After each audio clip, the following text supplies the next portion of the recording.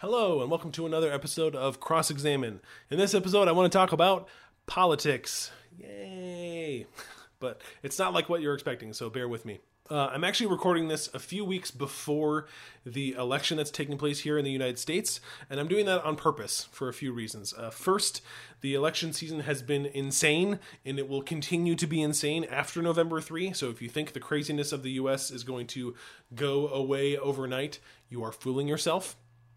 And secondly, I'm recording this weeks before the election because I want to help Christians see the unchanging anchor that we have in Christ and not in politicians. What we cover today is just as true when I'm recording it as it will be on November 3, 2020, just as true as it will be 100 years from now and 10,000 years from now. And it's not going to remain true because I'm saying it. It will remain true because we fix our eyes on God and His Word. So let's dive into the topic of Christians and politics.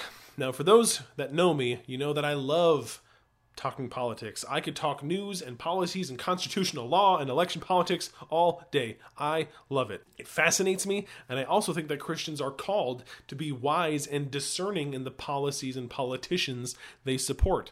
It is a very un-Christian thing to do to simply pull back from the world and say, y'all can go to hell in a handbasket while I sit here with my Bible in the corner. Christians should absolutely be involved in politics, but it's how we should be involved in politics that I think we often mess up. It seems that today, Christians are really bad representatives of Christ. Not because they're sinners, because we all sin, but because they point to every other solution except Christ. Think about this past year. We have had disaster after disaster. War, disease, wildfire, murder, protests, riots, scandals, on and on and on. And what from your social media feed or conversations with family or friends is proposed as the solution? We need better policies. We need better representatives. We need better management. We need better accountability. We need a better president. We need better this, better that. And Christians get sucked into having this conversation according to the parameters set by the world because we fall into the trap of defending our guy or our girl or our policy.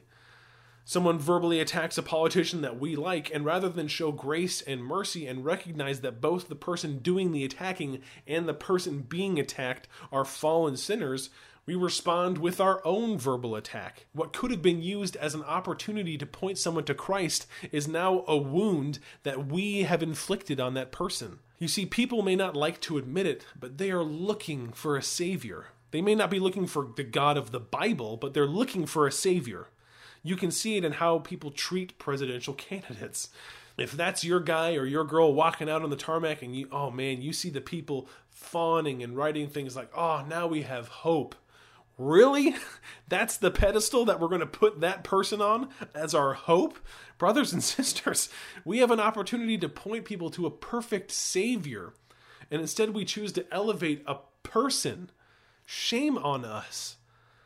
Or you can see it in how people treat policies. Some like socialism, some like capitalism. And don't get me wrong, there is an important discussion to have.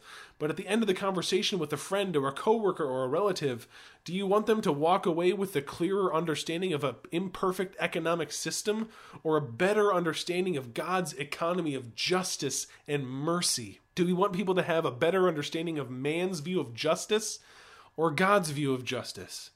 From my own heart, I can tell you that I am often too concerned with what people might think about a policy or procedure than I do about their eternal state with God.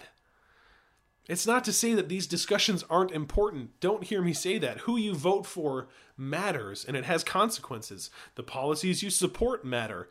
But our concern as Christians should be to provide the kingdom perspective and then allow that to direct the hearts of men. We too often try to reverse the order and think, man, if I could just get them to concede this one point or see this policy this way, then they would understand what God is looking for. But friends, we have it backwards. God needs to change the heart first. Let's take a current example, and some of you are going to call me a hypocrite for this. That's fine, I'm over it, whatever. Let's look at the example of abortion. The Christian view, which I hold to, is that abortion is a sin. Abortion is the unwarranted killing of a person created in the image of God. You can provide all the reasoning and scenarios and elements of the decision that you would like. It doesn't change the fact that a child, a living being with DNA unique to its own body, is being ripped apart and crushed based on the judgment of someone that doesn't have the God-given right to do so. But so often in our conversations surrounding this topic, we don't even focus on God's perspective. And I am probably most guilty of this as I reflect back on conversations I've had over the years. We get sucked into, well, statistics show this and heartbeats start here and blah, blah, blah. And we lose an opportunity to show someone that there is a lawgiver far above our reasoning and understanding. And this being created you and me in his own image. And because he alone is the supreme authority as judge of his creation, it is a horrible and tragic sin for man to think he can step into the role of God to execute a decision to snuff out the life of another being just because we think we know better. If there's only one thing I've learned over the last year, it's that the Holy Spirit is a better teacher than me. And you might say, no duh, of course the Holy Spirit's a better teacher than you. But why don't we act like that? If we really believe that the Holy Spirit will convict and convince those that he wants to convict and convince, then shouldn't my actions and conversations follow that line of thinking? Now again, don't hear what I'm not saying. I am all for having the discussion that delves into the nitty-gritty statistics and facts and all of that so that we can fully explore and vet an issue. But if I'm doing that apart from the perspective of God with his word and his law as my foundation, then it shouldn't really surprise me that people don't want to enter into those conversations or don't walk away with some sort of change. If we ever come to a point where abortion is outlawed in this country, which is a desire of my heart and I'm sure would be an answer to prayer from many, it will not be because we convinced our way into it. A fallen world is not going to listen to statistics and facts and figures and say, you've changed my heart. They're going to listen and hear the word of God and be convicted of sin and turn from their ways to his. And I'm not saying the entire country will suddenly be Christian and that's how we outlaw abortion. But we are fooling ourselves if we think that we will get to that point without the word of God and the conviction of the Holy Spirit. Our actions should follow God's word and God's leading, not our own. Which brings me to my next point with Christians and politics. We need to stop treating politicians as saviors. And when our guy doesn't get elected or the wrong guy gets put in place instead, we throw a fit and we say things like, oh, Christ, come soon. Let me share some of God's word and see if I can alter your perspective here. Daniel 2:21 says of God, he changes times and seasons. He removes kings and he sets up kings. He gives wisdom to the wise and knowledge to those who have understanding. Romans 13:1. Let every person be subject to the governing authorities, for there is no authority except from God, and those that exist have been instituted by God. When elections take place, and even when elections don't take place, it is God, not man, who establishes the ruler. Every president, senator, member of Congress, Supreme Court justice, mayor, superintendent of your local school that has ever been put in place was put there by God.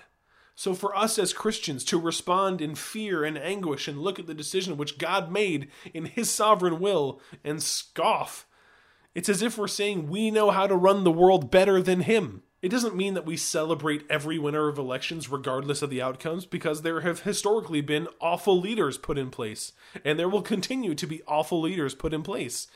But again, our response as Christians must look different than the world. In the world, if your guy or your gal loses, it really can feel like the end of the world. But for Christians, we put our trust in a God who never changes and who reigns supremely and sovereignly over every nation. Psalm 22:28 says that the kingship belongs to the Lord and that he rules over all nations.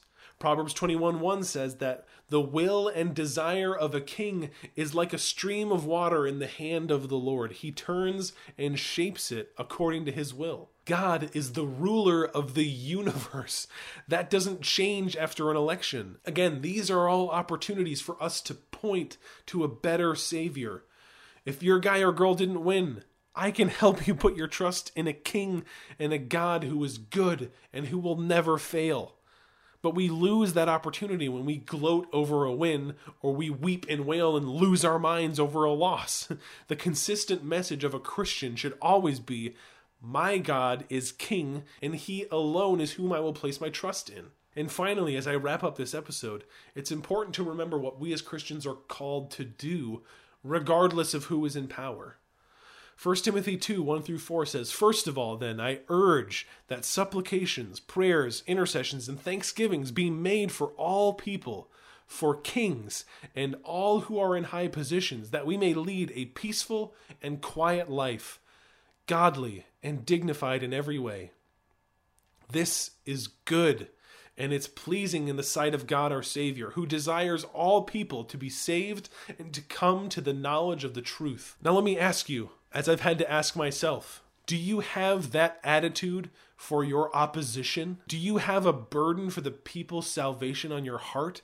People like Nancy Pelosi or Mitch McConnell or Chuck Schumer or Cory Booker or whoever it might be.